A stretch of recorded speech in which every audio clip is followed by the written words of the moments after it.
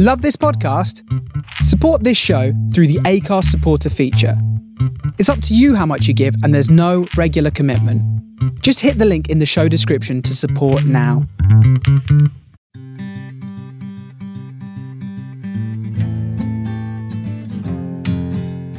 You're listening to Griefcast with me, Cariad Lloyd. Griefcast is a place to talk, share and laugh about the peculiar human process of death and grief. Each week I talk to a different person about their experiences of grief and death as we remember someone that they have lost along the way, whether it was a long time ago or you've just joined the club. Welcome to Griefcast.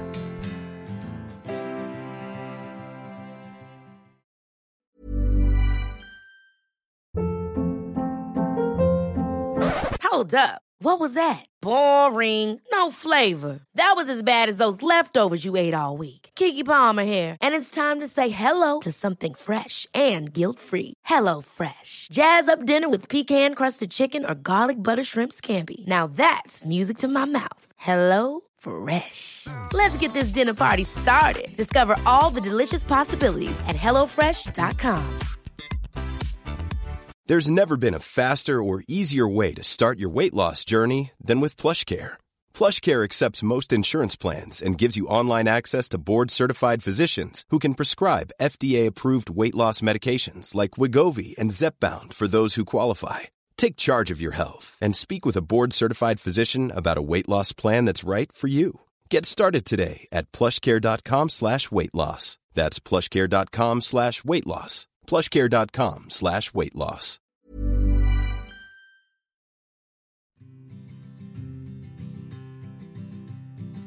Hey Griefsters, I hope you're having an okay week. A little bit of news. This is the last episode of this series. I'm going to have a break. I don't know when I'm coming back.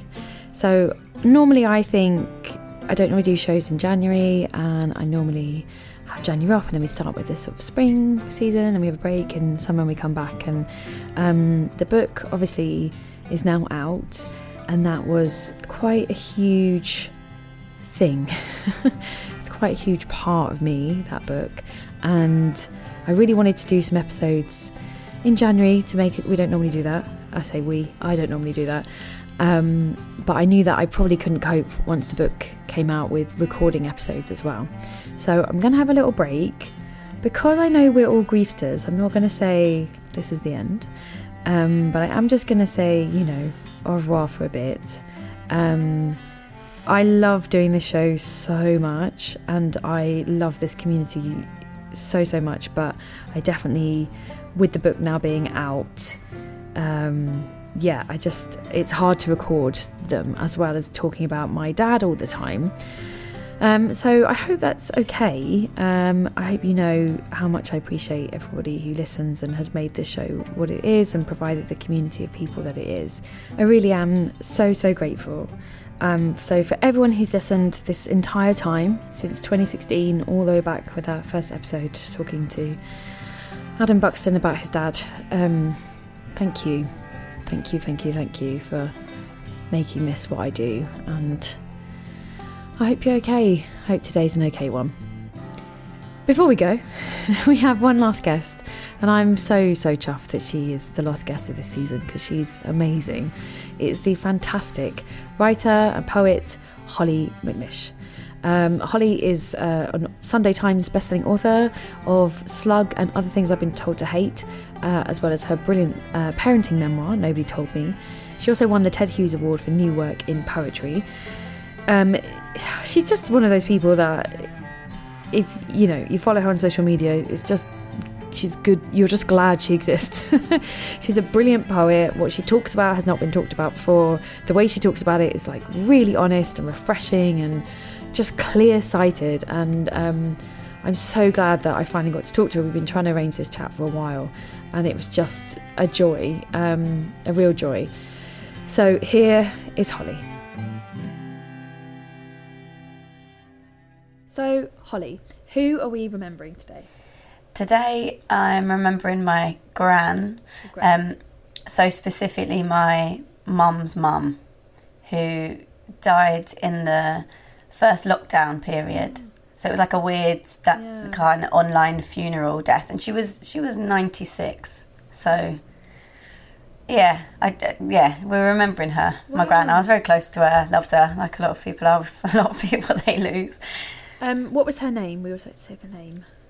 Oh, her name was Isabel. That's funny, isn't it? Because her name was Gran. Gran. And was she a gran, not a grandma or a granny? She was Gran.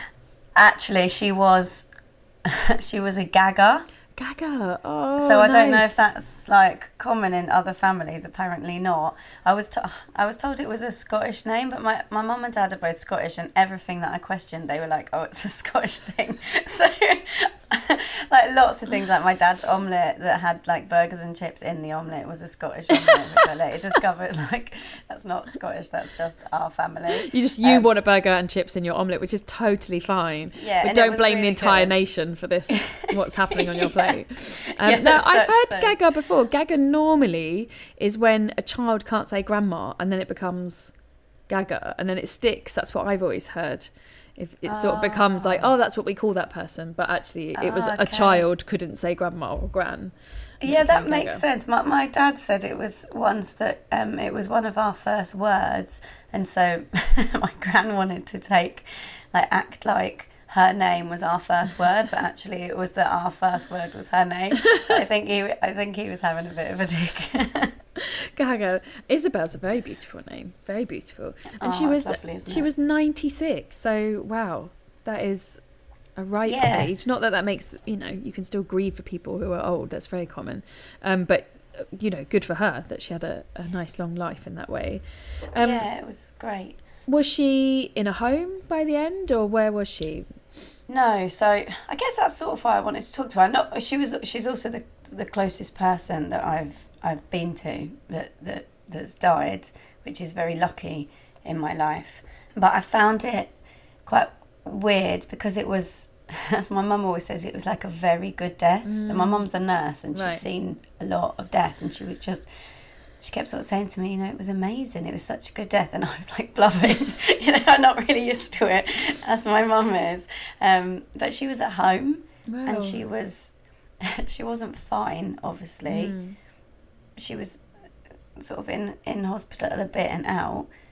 But she was, she was chatting even on the day that she died, and just went to the loo and then sort of sat up in bed and died.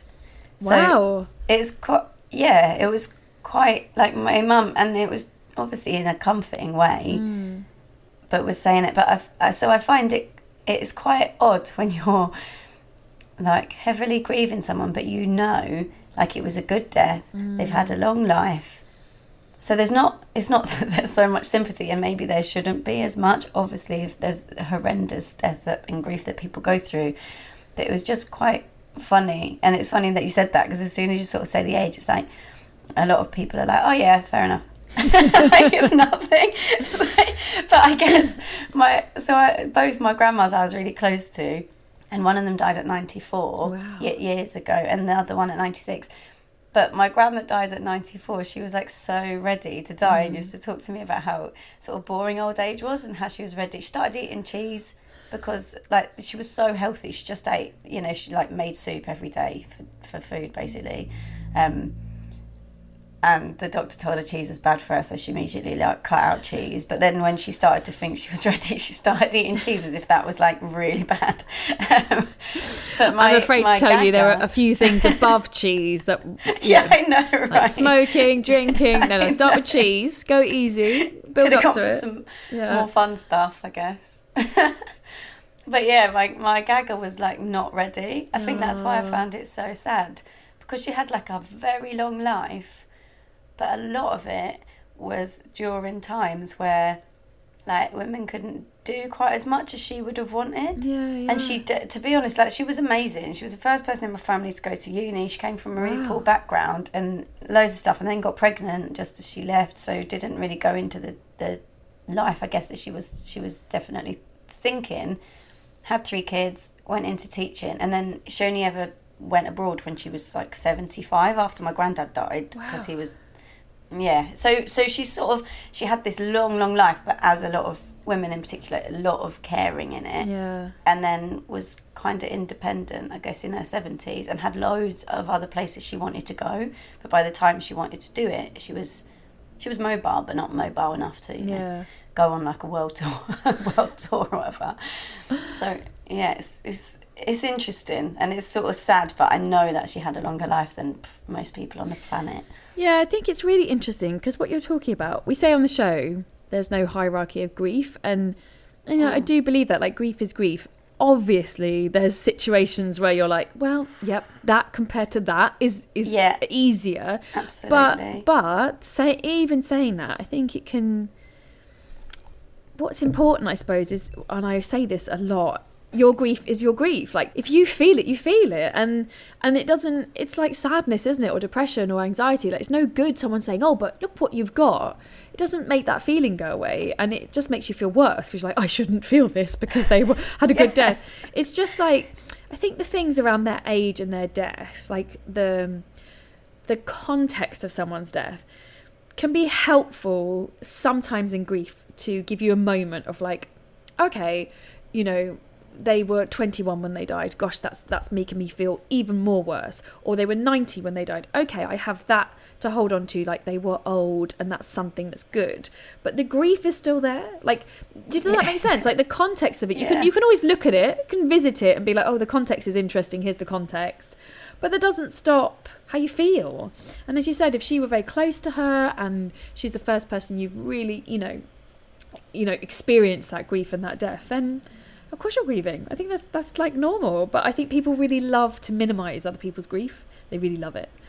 It makes them feel better, you know. So if they can say to you... Yeah, that's interesting. If they say to you, oh God, oh no, you're so sad. Oh, how old was she? 96. Ding. Okay, don't need to feel that bad. Oh, she had a good death. Ding. Oh, I really don't need to feel that bad. And you were close to her and you got on and she knew that you loved you. Ding, ding, ding. Oh, great. I don't. And it's like we're looking in our internal sympathy box and we're like, oh, okay, how much does Holly need? Not that much. But that's bullshit. Like, if you feel sad, you feel sad. Like, you do. But also, in a way, I don't need that. Like, I don't need that much. In that way, it is... You know, if there are other people I lost, I would need more help. Like, I didn't feel like I needed people around me so much, but it doesn't make it less sad that you are missing this person and lost the person. But yeah, I guess it had my own box in that way that was like, no, it's okay. Like, that's a nice third one as well, because I think that was the one that selfishly was the thing that I spoke about most when I was sort of talking about him in like poems and write, because I wrote quite a lot about my grandparents, and just the fact that if you know that it's like this surety that you've told someone that you love them, and then I guess a lot of people in grief, like, lost a close friend, and my partner was saying, right, that's it, there's no chance I'm not telling any of my like male friends that I love them, because it's not like a guy thing to do, but like, fuck this, basically. Like, no longer will I hold feelings back, because this is too much. So I guess it still sparked that, but from a positive point of view, I was like, right, I told my gran I loved her so much, and you think, right, let me just do that to everyone else that that I know on this planet now. Yeah, definitely. And that's the thing about grief, is it you know, whether someone is 96 and has a good day, you still makes you feel all those feelings that we all feel with grief, of like, oh fuck, people can die, they can die. I need to say these things, and you know, obviously having done lots of conversations about grief, it doesn't make it. It does make it easier. It makes it easier to face your grief if you knew that they loved you and you said you loved them. Like, it definitely adds an ease to it. It doesn't mean you're walking on air and you're like, oh, I'm fine, they knew I loved them.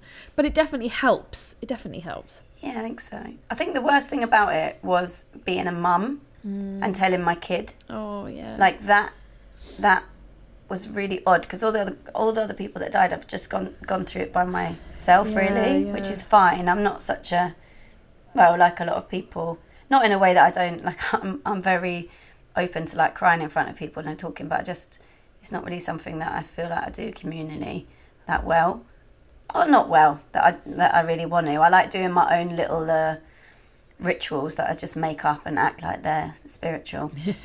But I think telling my daughter has been the worst. I've had to tell her that 2 people in our family have died since she's been alive, and she was really close, and it was her great grandma. Yeah. So that's even weirder, because when she said that to people, my great grandma died, it's like, oh, you know, Right, everyone yeah. expects that to be somebody that you maybe haven't even been able to talk to, or has been in a I don't know, not a state of knowing them.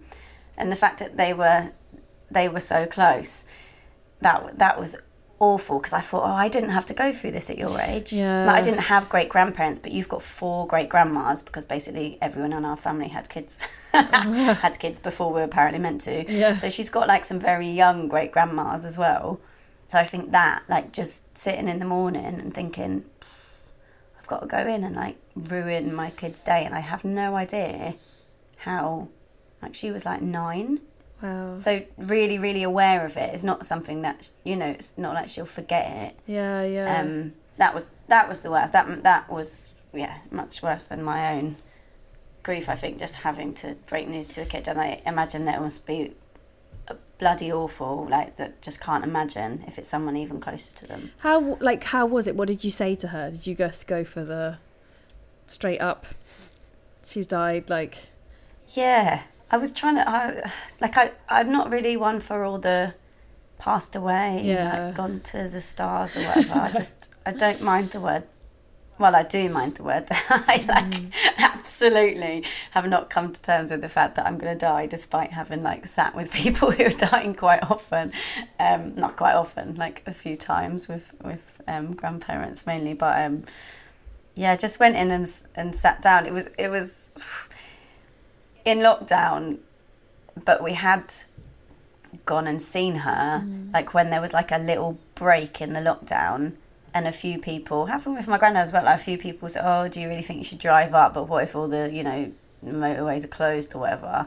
So we'd driven up, not fairly recently, but a couple of months before, to quite a lot of criticism in the family, and now I'm just very pleased that we did that. But I went in and we made like dens all during lockdown, so she had like a different den in her bedroom every month, or every week maybe. So it was like this bright, sunshiny day with this massive, like, I just remember all these like flowers up, and like fake flowers and big sheets up, and she was like waking up in the day. I thought, oh God. But I just said, I think I just sat down and said, no, I've got something bad to tell you, I'm really sorry, or bad, maybe I didn't say bad, sad, and just told her. And then I like told her and burst into tears, which is very helpful. But I'm a really, really cry person. Like, I read a poem yesterday sitting in a cafe. I was trying to edit a book, and I always read other people's poems before I try and edit my own. And it was about this woman just sat in not someone had died, but when a kid had left home to go to like college or whatever, and she was like sat in the empty room. I just burst into tears and couldn't stop crying in the cafe. I was like, this is so I'm not very good at breaking news like that. I just cry. I'd be a terrible medical professional. I'm just so sad for you. Like, yeah, thanks. The treatment, what are we doing? I don't know. I know, right? I think that's really good, though. I think it's quite healthy to tell a child and cry, because what you're saying immediately is, I'm sad, and the way to express sadness is tears. And that's like, I think that's great, because for the child, for you to express something deeply sad and keep all your emotion in, the child goes, oh, okay, this is something we do not cry.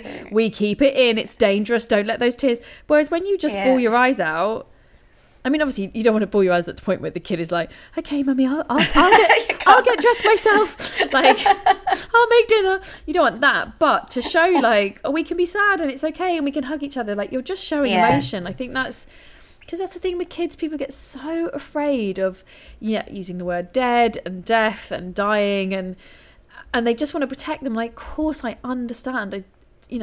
I understand as a person, and also as a person who has 2 children. I totally understand the need to protect them. But what are you protecting them from? You know, that's the thing of like, you're protecting them from emotion, from sadness. Like, they will experience sadness. Like, that is something that's going to happen to them. And so you're showing them, well, you can't do it with me.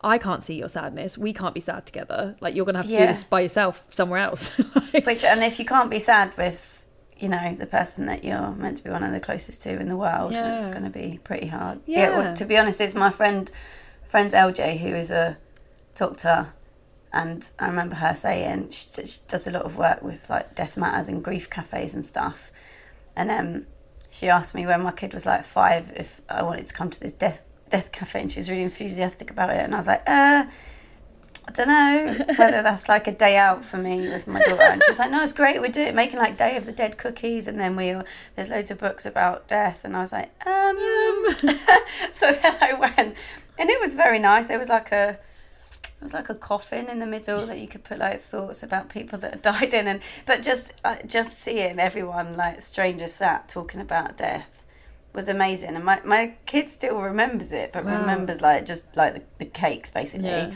and probably remembers because I've got a photo of us standing with these like Day of the Dead cookies that we'd made. The memories often in there that they've seen a photograph like years later, so that's what they actually remember. But so she was like, no, I think it's healthy to talk about death. So then I did, but after that my daughter, like, every time I tried to sing her a song, songs that I used to sing her when she was going to sleep, she was like, oh, don't sing that because it's too sad. And I was like, but it's meant to be a happy song. She was like, yeah, but one day you're going to die and then you won't be able to sing me that song. So then she was obsessed for ages. I was like, oh no, what have I done? And then like everything nice, I would be like, oh, I do. There's one song like, I can't remember what it was. But yeah, every time I say it, she was like, no, like everything I did, don't do that because one day you'll be dead and you won't be able to do it. And I was like, well, maybe if one day I'll be dead, which I, told her that I don't really know what happens after, and then maybe we should do it more because one day I'll be dead. Yeah, so let's enjoy it while we can, right? Just have as many adventures as possible. But I was just like, I don't know how to do this. It's really hard. And I think all kids go through that phase of like talking about death, and like obviously my child hears me talking about it a lot, and the older one, and has our stuff, and she'll be like, when are you gonna die? And are we all doing it? We're all dying. And I was like, yeah, we're all gonna do it, just like don't know when, but we obviously like try not to, but it will happen. And I think it's good, because I think actually what most of us do is, or most of us grew up with, is not talking about it, and then when it does happen, just being like, what the fuck is this? Like, whereas if you've had that moment as a child of being curious, what happens? What is it? What is this dead thing that happens to people? And again, a parent let you express it and talk about it, then you're somewhere in your bones and deep in your psyche is like, oh, okay, this is something that's not terrifying, like it's a part of what this existence is. I just think it's so important, because you're not, me too, you're not, it's not like it's not true, it's not like Santa Claus, you know what I mean? Like, it's like, oh well, they could believe it for a bit, it's not the end of the world. It's like, no, this, like, it is gonna happen. So why, mind you, I'm not even very good with Santa Claus. I'm like, look, some people think this old guy comes around, but I don't know. I'm obsessed with Santa Claus. I'm like the opposite. Oh really? Because I'm really obsessed with like the history of the actual person that started the Santa Claus story. So then so my daughter's sort of past the age of waiting up for Santa and stuff. But I was like, but look at this St. Nicholas, like it's amazing. It was an actual person and he was so cool, and like started putting things like randomly in people's houses because he didn't want poor people to feel bad for getting charity and stuff.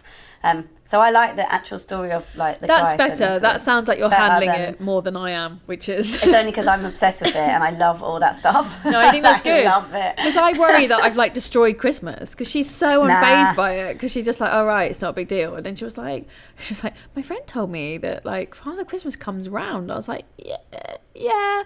Look, he'll knock on the door and he'll give us a present, okay? He gives us one thing. Because I just can't deal with all this, like, if you're good, you'll get it. If you're bad. I just find that really stressful, because it's like... Yeah, it's kind of creepy, eh? He's watching. They're watching, if you're good...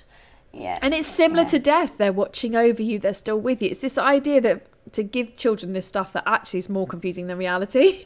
Like, reality is quite simple. Stops some teenagers starting to masturbate because they're worried that their like dead family members will be watching them. I've heard that quite a lot by people that have lost people, and then as teenagers, which is obviously horrendous, but just thinking that your grand's going to be sitting there like watching you practicing trying to masturbate, like that is not, mate, as someone that's not what they're going to be doing. Is someone who lost a dad at 15? Yes, anything you do as a teenager. Because someone's told you they're watching, so you're like, is he watching me drink this bottle of Archers? Is he watching me snog this person? Like, what the fuck? Because I'm doing some stuff that's not great. It's fine. I don't want him to see that. Yeah, it's awful when people say it. It's really awful because you really do, like, it really lands because you think, what? Because also, like, especially any child you don't want to see your parent see what you're up to. Like, anybody. Yeah. You're like, what? Is that what he's going to do? Now he's not here. Oh God, that's all. Like, yeah. It's also the other side is such a strange thing about death as well, isn't it? It's like, right, so if I die and I don't know what happens, or my body explodes and becomes a tree or whatever, I don't know. But as if you do become like some sort of spirit, that's what you'll do. Go and watch your child masturbate. Like, that's such a weird idea of like all the possibilities of the afterlife, and that is what you'll do. Come on, man. Like, you could be at peace with nature. You could fly in the air and just feel at one with the entire existence. Or you could watch your child masturbate. Or at least watch someone else masturbate. Yes.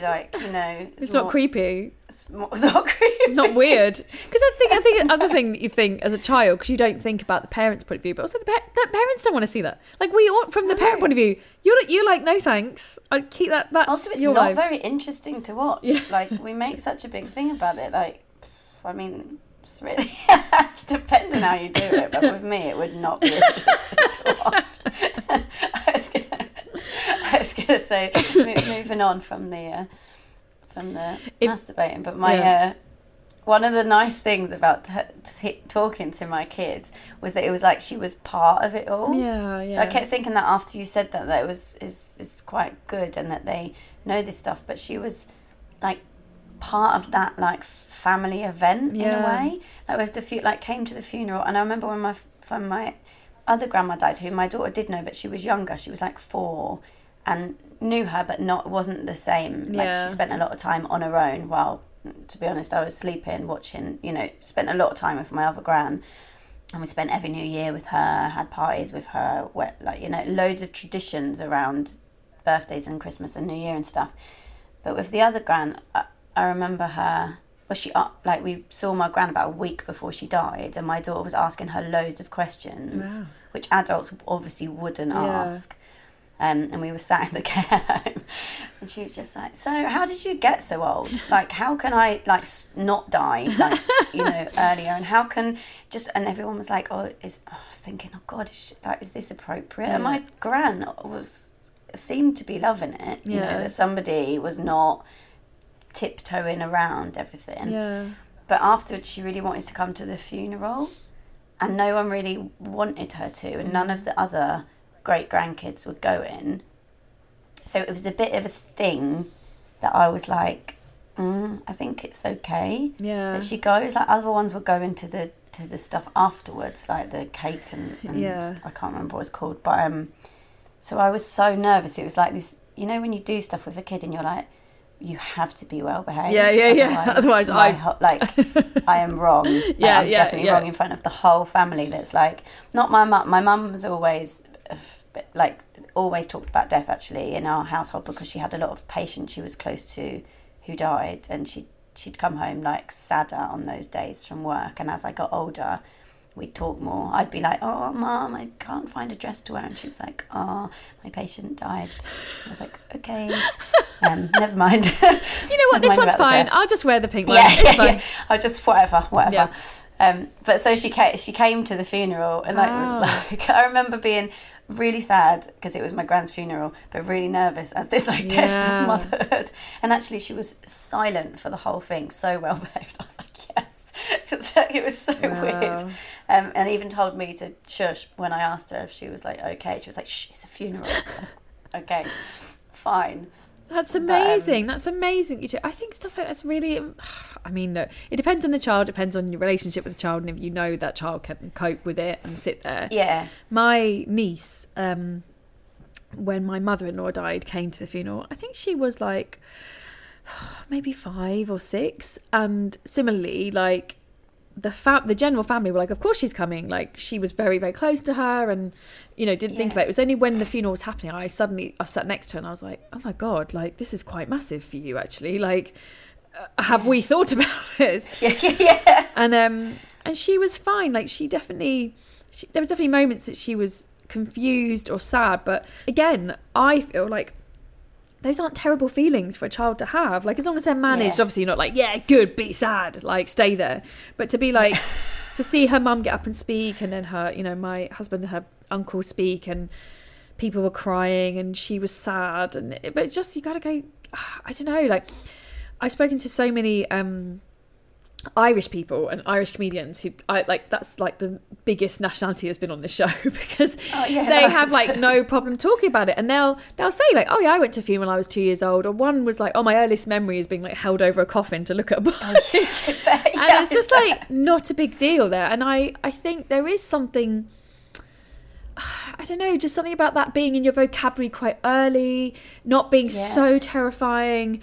When there's a funeral, that like all the Irish people I know are like, of course you go to a funeral, of course, it doesn't matter how well you know them, you go support the person, and you drink, raise a glass to them, and that's really important. And I think our, you know, well, half Welsh, English, my side of it was always very like, oh, you know, it's quite like funerals, like what are, and and also, so awkward. If it's not normal, then I guess if that like any social situation, the less it's normal that kids go to them, the harder it is to take your kids to them. I know it's not like a day out, but it's like if you know there's going to be like 10 other kids there that might make a noise, or might have to be taken out, or might start running around the church or wherever you're having it.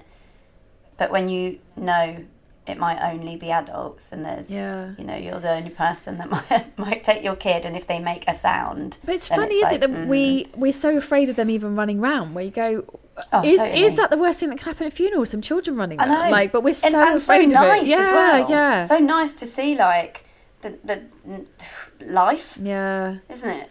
Really, I think at my mother-in-law's funeral, the niece was there, and her dog was there, the mother-in-law's dog. And it was like, it was that weird thing of like having a kid or a dog at an unexpected adult party. Like, it's a good icebreaker. You know what I mean? Like, everyone is like, oh, a dog, a child. Like, and it is kind of this thing of like, yeah, life goes on. Like, that is what you're saying. Life goes on. And obviously you don't want them like up at the front doing Play-Doh on the coffin. Like, sure, there's respect. And it does depend on the child. You know, I wouldn't, you know, advocate if you've chosen not to do that. It's totally fine. Yeah. I just think it's funny that we get so afraid of these things.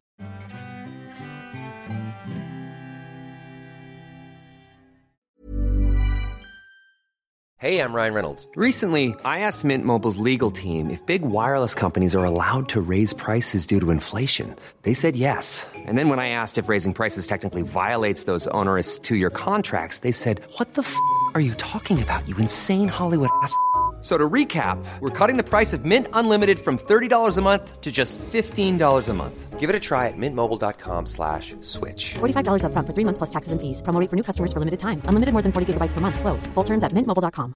Ever catch yourself eating the same flavorless dinner 3 days in a row? Dreaming of something better? Well, HelloFresh is your guilt-free dream come true, baby. It's me, Keke Palmer. Let's wake up those taste buds with hot, juicy pecan-crusted chicken or garlic butter shrimp scampi. Hello Fresh. Stop dreaming of all the delicious possibilities and dig in at HelloFresh.com. Let's get this dinner party started.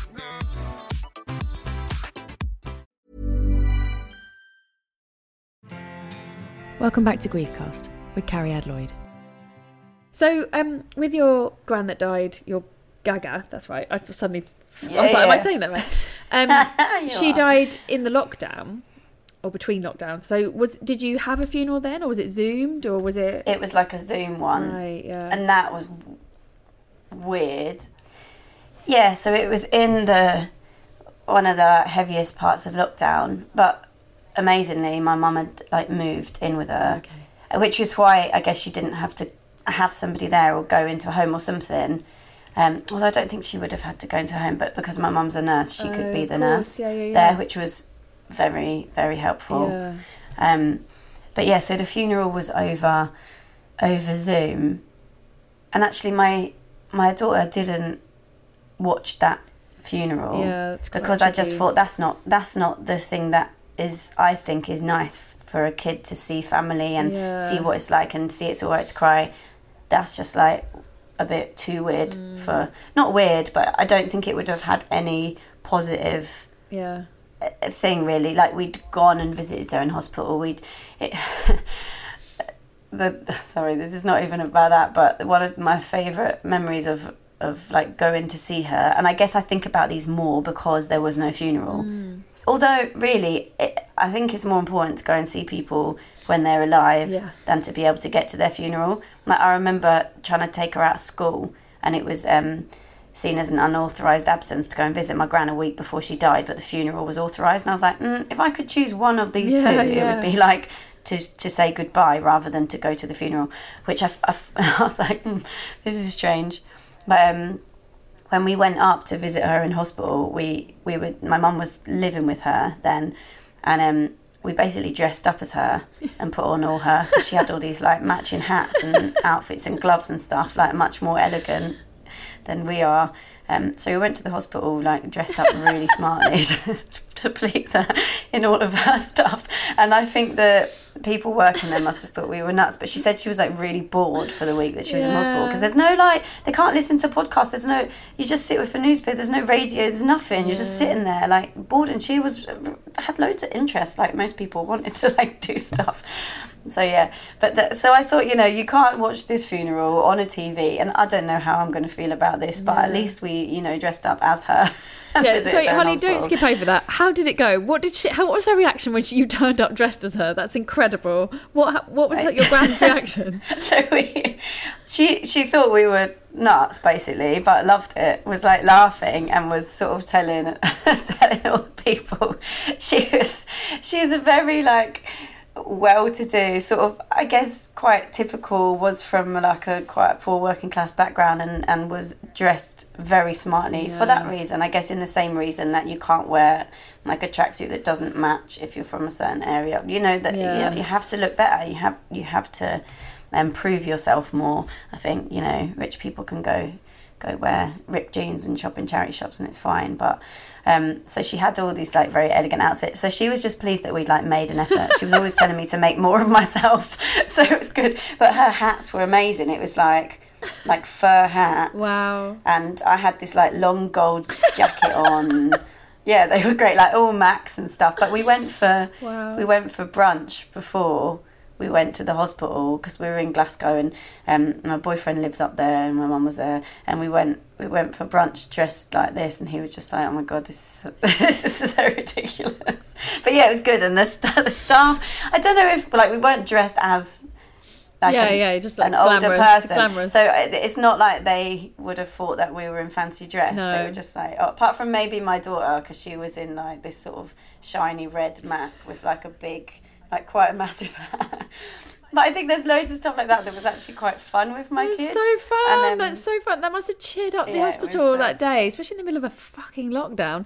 Like anything that was jolly, you were like, oh my god, thank you for making me laugh right now. I think it was quite fun, and it was probably good for my mum as well. Like how awful. I've written so much about losing my grandma, and then I remember one of the poems I phoned her up to read it to her, and she was like, oh, it's really nice. Like it was about the fact that I'm not a grandkid anymore, not like a grandkid, and then she was like, yeah, I'm not like a kid anymore. And I was like, oh yeah, I'm really sorry, Mum, that is way worse.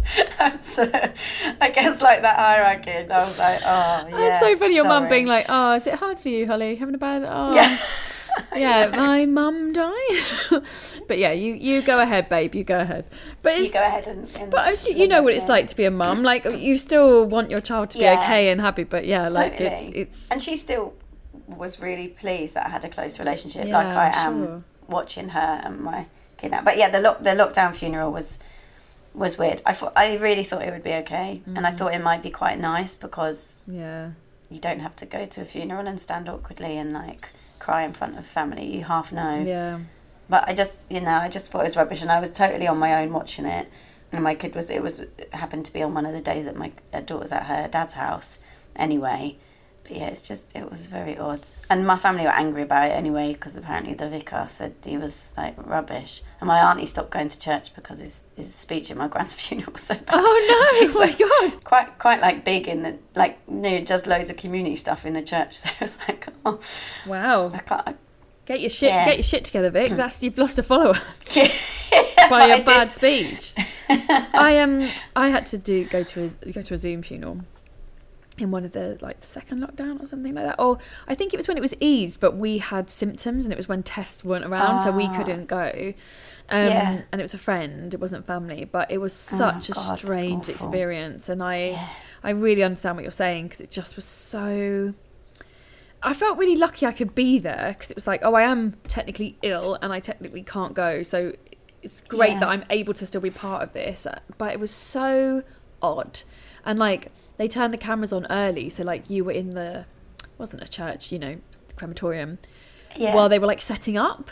So it was such a weird experience, because you're like, well, in real life, I wouldn't be here. I'd be outside with all the people talking about them. And I'm just in while they're having a really banal admin chat of where to put things and okay, don't do that. And I'm finishing at 12. And it was just it felt like going behind the curtain in a really bad way of I don't want this to be your job. I want this to be the moment for this person. But it's your job, isn't it? And of course it is. And that was a very it's really strange, wasn't it? Because again, you feel so grateful. If this pandemic had happened 20 years ago, what would we have done? No one would have known.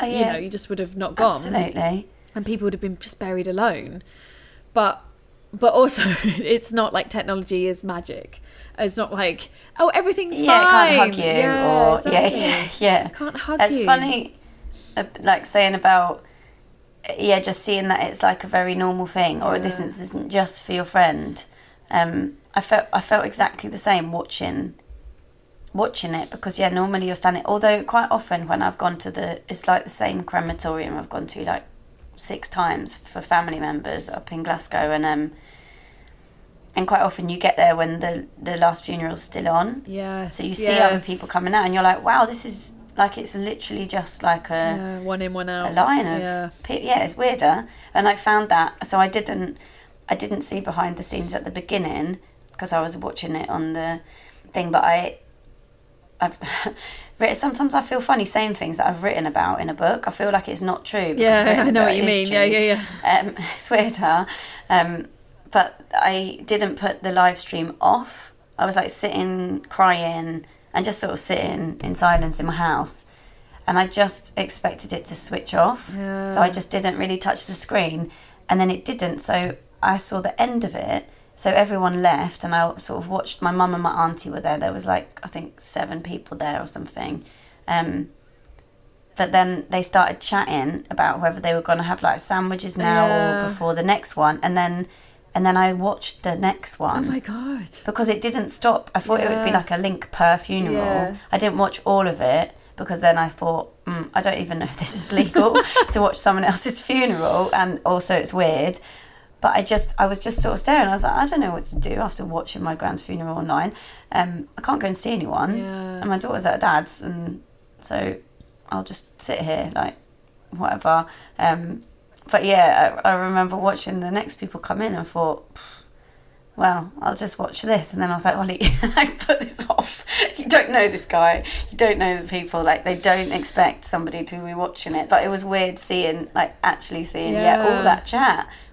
Should we have sandwiches now, do you reckon? It's excuse me. I know. That was my grandma's whole life just summed up in a ceremony. And you're just dusting and picking up flowers. But it almost comes back to what we're saying, because you're almost like a ghost. You feel like a ghost, no one can see you. And equally, we're saying about ghosts of dead people, then you realise, well, this is a bit weird and boring. I don't really want to be here, actually.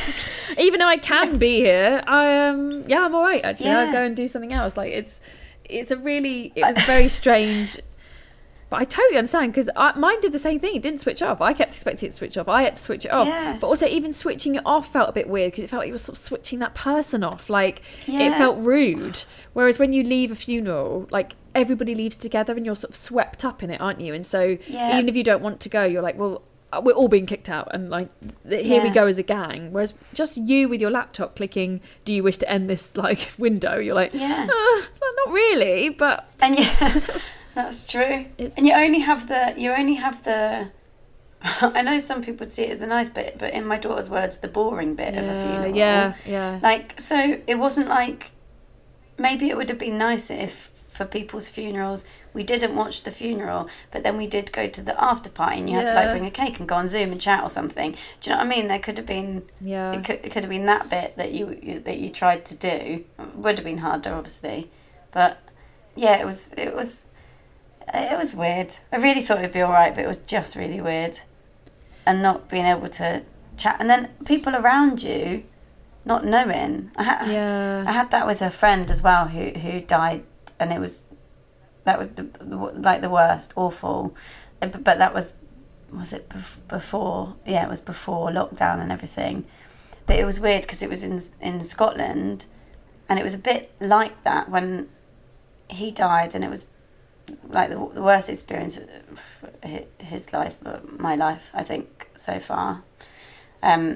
But I came back from Scotland here, and no one where I live, I've got quite like a split life. Half where I am as like a mum in this quiet village, and then half probably in Scotland. And I came back and like nobody knew anything that had happened. Nobody knew him, and it was a bit like that there. There was just this like silence, and I would go on the school run, and no one, like we'd been like looking for his body for like 3 days and walk it, like it was just really awful. And but everyone just thought like my daughter was away at the time for a week with her dad, and everyone just thought I'd sort of been on holiday. Yeah. So asked me and didn't know anything, and I really wanted people to know and to also be sad. Yeah. And I was like, and I guess I felt like that a bit at the Zoom. It's like, oh, no one around's me sad. Like, at least when you're at a funeral, like everyone is sad and everyone's a bit awkward. Well, you see the point of them. Like, that's the funny thing, you know, when they're taken from you, those rituals. I think pre-pandemic, you're like, oh yeah, funerals. I mean, okay, I get it. Like, we all go, and you've got to do it. And then when it was gone, you were like, oh, I see. The point of it is you need to be around people who feel exactly like you do, who love them like you did, who are sad like you, because you can't take that energy. It's hard to take that energy to other places because other people are like, what? Like, why are you bringing this in? Like, or they don't know. Just knock on people's doors. Excuse me. My grandma died. I just watched a Zoom funeral. Can I come in? You're like, okay. It's a lockdown, so no. And yeah, it's that feeling of community. It's such a cliche, and I feel like cheesy as fuck saying it, but it's like that community feeling of like this family, this gang, this group of friends, whatever your community is, we all feel sad about this person. Yeah. In the same way at weddings, you're like, we all love these people. Yay, they love each other. Yay. Like, and it's the same. You feel like part of a cog in a machine, you know, you're like, yes, I'm not alone. Like, that's what we need as humans. Yeah. But because we can survive on our own, can survive without a community, I think we, you know, do trick ourselves of like, oh, it's not that important, or Zoom funeral will be fine. But that sort of ache, you know, that physical ache of like you needed to be around people who are going to like offer you some dry cake and a drink and hug you, and to not have that is hard when you're. And it's funny, isn't it, because obviously there were these tiny funerals and the immediate family were there. You know, like you said, there was like 7 people who could get there, but then if you were slightly like the next ring round it, then you couldn't make the excuse to be there. And then it, like, again, we come back to hierarchy of grief. That doesn't mean you're not sad because you weren't in the immediate circle of being there. You still have your grief to process. And you couldn't hug, could you? I remember my mum saying that was so weird, and she was like, God, that was weird, like being there, and then you just sort of wave and leave. It's like, I mean, it must have been equally weird to be there and like sit apart from people, and really odd, really odd, just all of it. And you couldn't. I remember one of my grand's funerals, my family's quite good at the old doggy bag thing, like don't like any leftovers, which is a good thing, I think. But I remember my dad, and it's her main memory of this funeral was my dad telling her to go around and collect up all the cakes before they're all like taken by the staff. It's like, God, not even at a funeral we're like, come on, get those sandwiches, get them quick. Yeah. And it's really odd. And I think what's even odder is it wasn't that long ago. Like, we're still in the bit where it was like it was only like 2 years ago, and you're like, oh God. I had to check weird, myself huh? then. I was like, was it 2 years ago? I've lost all concept of time because of the gap in our life. Me too. And so it's just amazing, I think, what you say about I never really thought I was bothered about going to funerals. Never thought I wanted to. Yeah. And as soon as I couldn't, it wasn't even just not going. It was just like you say, realising what the point of it was. Yeah. And I had a funeral like 2 weeks ago. My auntie died, and it's the first funeral that we've had in person. And my daughter came to that as well, and it was like, I could even watching her go into it after knowing that didn't happen for my grandma. And we did other things with my gran, like we've got this like box that we sniff basically together sometimes. It's like a piece of furniture out my gran's house that smells of her house, you know. Yeah. And we keep our towels in it and we've got a few things of her stuff in it. Yeah, every now and again my daughter's like, oh, can I sniff the box? It's like, yeah, right. But when we went to my auntie's funeral, and that was really sudden, we went up to visit for holiday and had to stay longer because she died. And just seeing her, and she was saying, Mum, this is so awkward. Like, a bit older, but I still was like, nah, this is really good that you're here, and you've like met other people in the family, and you've talked about her, and you've had jokes with people and all this sort of stuff. But I think I was like, it was like a documentary in my head, like, okay, so she didn't do this, and the last one she was this age, and now what's she going to be like at this one? Now she's 12 and really understands what's going on more, and, you know, bored. Yeah. She was like, oh, it's a bit boring now, and I was like, I think that's also good. Totally. I mean, it's good for kids to be bored in general, but it's all that you'll remember it, and if somebody talks about it, you'll have been there and all this stuff. Yeah, it was funny. It was sort of interesting. Yeah, and I think again, it's that thing I said. You realise the privilege it is to go to a funeral, and of course you're bored at 12. You absolutely should be. Like, that's the right reaction. But as you get older and you think, oh, I was invited into that space and was welcomed, and that's again, like, so when something emotional happened, when a big family event was full of sadness, I was part of that. I am part of this family. I am allowed these negative feelings as well. Like, it's so you're just teaching this, like, this is it, this is life. Sometimes we go to a party, sometimes we go to a funeral, but you are part of it. You are part of this gang. I think that's... And you see that these people that are one thing to you, which is also pretty good for kids to see, like this idea that your mum is there for this, or your teacher, you know, the idea of seeing a teacher in the street and you're like, what are you doing out of school clothes? Like, who are you? I don't even know what's going on anymore. What do you mean? You've got a name, a first name. But like knowing then that, you know, like her great auntie was also a mother and also a grandmother and also a friend and also, you know, someone's wife and all this different stuff, knowing that these people, and like with my gran, you know, knowing she met loads of my gran's friends and stuff afterwards because we had like a get together, and just knowing that this person that you've got such a small idea of people when you're younger, don't you? It's like that it's not everything is, their identity wasn't just that, and you had one bit of them, and then they also had all these other lives. That's massive. That's kind so of cool, I think. Yeah, that's incredible. And to know that going into you growing as a person, being like, oh, I see, I'm going to have all these different lives. I'm not just me now, fixed. This is who I am. Which when you're a teenager, you are like, this is who I am. Define me.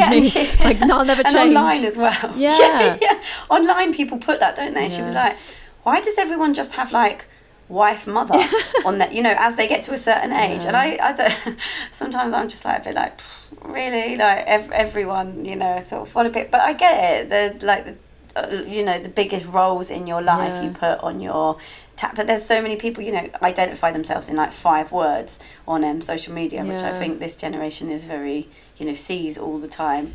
And it's the same. I talked about this with Julia Samuel, who's amazing Saint Julia, we call her on the show, grief psychotherapist, and she was she was talking about mental health, like people like anxiety gal, or, you know, like grief gal, and I get it, I understand, but she said it takes away room for you to change, which is what we know we're going to. And like your gran, like you said, she didn't go abroad till she was 75, and then she was like, right, let's do this. Like, who would have thought her at 25, if you'd said that to her, she'd be like, oh no, that isn't possible, I don't live in that world. But we see like how fast things change. And I think that's really interesting. I remember my granny and granddad's funeral, because they died, my mum's side, they died 2 weeks apart from each other, and I didn't really know that he was the oldest of, like, I think it's like 7 or 8, And his youngest brother came in, and all of us who like had only really seen my granddad as a granddad were like, what the fuck? That's my like, that's him. Why is he up and walking? Because they're like the spit of each other. It was so weird. Yeah. And it was such a great experience to then meet all his sisters and these brothers, and be like, and hear about this life. You know, he was my mum's side, like proper Cockneys and like all this like stories of mischief and everything. Yeah. And I was like, oh, and again, I remember vividly being about, I think I was about 12 or 13, being like, oh, I see. We were just one little bit of this, and we weren't even that big. We weren't even that. I thought we were very interesting, but actually, there's this life, and I think that's, and you know, that's sort of what people talk about when someone does live to a long age. There is all this life. There's so much that you can talk about and celebrate and remember, and that's wonderful. And that's a really joyous thing that you can have at a funeral. But yeah, I think that's important for kids to see that as well. Like, because I think when you're a grandkid, you do get a bit this isn't the right word, but not big-headed, but like you sort of think you're very important, don't you? Because I'm the grandchild. Yeah. I'm very important. Yeah, I'm her grandchild. Totally. yeah. Like, I'm pretty much number one, and then you're like, because you really are. You hold a very special place, obviously. But then, to see that actually, there's a lot of people who are number one actually to this person, or who were number one and have changed, and I think that's sort of, not that you need to like be. You know, you don't need to be taken off a pedestal. I don't mean it like that. I just mean it like to see that someone is what a whole person looks like, I guess. Oh, no, totally. Totally. I even thought that about, I guess my gran and I was, 37 or something? And it's like, I know you've got so many friends. I know you've got other life, but it's still good to see. Yeah. It's still good to hear about. Yeah, it's good. It's such a thing as a grandkid. Maybe because you are normally a kid when you're, there's not that many much older adult grandkids once you sort of realise that stuff. Yeah, and and obviously they're overjoyed by you, and they don't have to like do the annoying stuff. So like they're just like, honestly, great. It must be so good. Yeah. My mum's always saying it's like much better to be a grandma than a mum. Yeah. Like not in a loving, less way, but it's just like it's amazing. They like you better than your kids do. Yeah. And you do less than you had to do, and you only do the good stuff. So like it's the best. Sounds really good. Best role. They like you more, and you do less. That is if that's not an advertisement for being a grandparent, I don't know what it is. Like, I know, right? It's amazing. Yes, please. Or auntie. I've just become an auntie, and I'm feeling that already. Yeah. It's like, this is great. Yeah. Brilliant. Holly, I know you had written some poems about her. Do you want to read one? Yeah, all right. Well, I'm trying to think which one to. They're quite soppy. Like, no, that's they're not nice. Very funny or anything. We'll finish on a nice soppy poem about your Gaga. I think that's perfect. Okay, cool. I'll do this one. It's called Culicino, which I'm quite obsessed with words that only exist in like one language that we don't have other words for. So it's an Italian word, and it just means like when you put like a really cold glass on a table, it leaves that like watermark. But they've got a specific word for like the mark left by like a cooling glass. Oh my god! Basically, which I thought was cool, and I was like, oh yeah, that's like the mark that my gran left on me. It doesn't seem so deep now as it did at the time. But I wrote this like in that few hours like after watching the Zoom funeral and not knowing what to do, and I was just thinking of all the things that she wanted to do. Like I was saying, like she still wanted to do loads and wanted to learn more. And she really wanted to go to Italy. So, and I think she really wanted to dance with a few more like sailors and stuff. Like we talked about sex an awful lot. And we talked about orgasms a lot because she was saying so many women her age didn't have one. Wow. That's one of the biggest regrets. Weirdly, that sort of stuff in life at her age is like you lived till you were, really good age and you had a beautiful life. But there was certain things, especially to do with like female pleasure, that were not talked about, which I have the opportunity to now. Not that I'm, just having orgasms because my gran had less, but I picked out all the stuff. I picked out all the stuff that I want to do, and now I'm just using my gran as an excuse to do it. We do it all the time with food. Let's have this chocolate cake. My auntie would have wanted me to have this. She liked cake. Culicino. The scent of a story still clings to your chair. Unaware the narrator is gone. Your nightgowns are folded and boxed for collection. Your pots of fake flowers act like nothing is wrong. On my knees, on the rug, still glittered with skin, I pocket the daydreams you dropped. Your longings, so locked in by duty and place, let me flick past the page where you stopped. Ink those stockings again up the backs of my legs. Let me stride through the almost that tittered your lips. Shame has lessened its cuffs now, your ladylike scars mere marks on my wrists. One last clink to you, Gran. Italy calls. They say the poems are gorgeous this time of year. Yes, I promise to press at least one red poppy. Yes, I promise to dip all my toes in the shore. Then I'll sip on espresso, scoff all the ricotta, melt mozzarella, lap up the days from the plate, lick gelato, sip on prosecco, let glitterball moons keep the night times awake. So come away with me, Gran, let us dance in the dusk. Those Jezebel jokes were too good to waste. Let's take up the hems you politely declined, spin top the stars till our ankle bones break. Let me scream, all the screams your times turn to sin. Waltz, all the waltzes your fingers forbade. Let us hang out our hearts in this hot lashing rain till we are both of us drenched, our bodies opaque. And yes, I am picking my favourite laments from your never dids, never will, too little, too lates. But figs ripen too fast for the Sunday Times crossword, and I'm not bothered to learn how to bake. So vieni con me a Italia, Gran. Feel the healing of heat on uncensored souls. Let's laugh in piazzas, sleep face down in pizza. I miss you, amore mio. Oh, Holly, that's so... Oh, I was going to say nice, that's not the right word. Oh, no, I love the word nice. That's so Go nice. with it. It's I like so it. nice. That's such a nice... Oh, what a lovely, lovely poem. Oh, thanks. I'm just using an excuse to go to Italy, really. My daughter's still like, Mum, we've got to go to Italy. I was like, but I'll take you when you're a bit older. She's like, why? And I was like, because it's quite a privilege to go to Italy. I was like, I feel like it's like Italy in my head was where like the really upmarket or whatever posh people went that I knew. Yeah. So I'm like, oh no, you can't go to Italy yet. Then you'll be like, it's properly spoiled. She's like, it's just next to Spain, and we've been to Spain. I'm like, I don't know why, but it's just different. Like my gran never got there. Yeah. My auntie never got to Italy. They were both obsessed with Italy. It's like something about it, but I'll decide when. You should go. Fuck it, just go. I think go. I know, I will. I'm only kidding. Or take her when she can drink wine. That's the only other thing I'd say. Well, I said coffee. She's always asking for coffee. I was like, you're not drinking coffee. Like, you don't need to start drinking coffee. And I was like, I'll buy you a coffee in Italy if we go to Italy. And I was like, wow, that is classy. Oh, Holly, thank you so much. And thank you for remembering Isabel Gaga. And your other gran as well, and your friend. It was really, really lovely. Oh, well, thanks for letting me. It was lovely to talk about them. If you want any news about where Holly is gigging or her books that you can buy, head to hollypoetry.com. Holly is HOLLIE, poetry, POETRY.com. You can follow her on Twitter and Instagram at hollypoetry, same spelling. And her new book, Slug, is available to buy now, as well as all her other books, which are absolutely brilliant. Say, if you know anybody who's just had a kid, the parenting one, Nobody Told Me, is particularly brilliant. You can follow us on Twitter and Instagram at The Griefcast.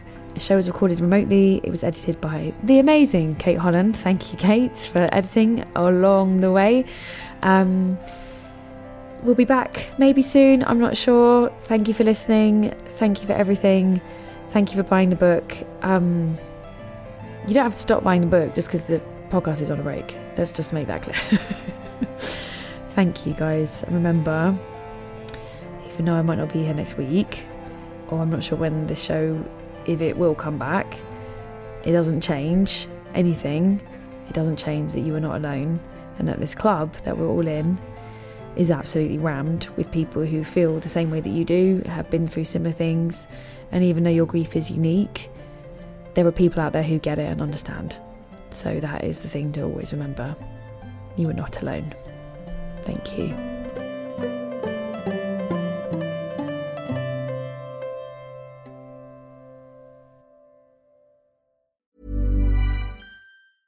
Even when we're on a budget, we still deserve nice things.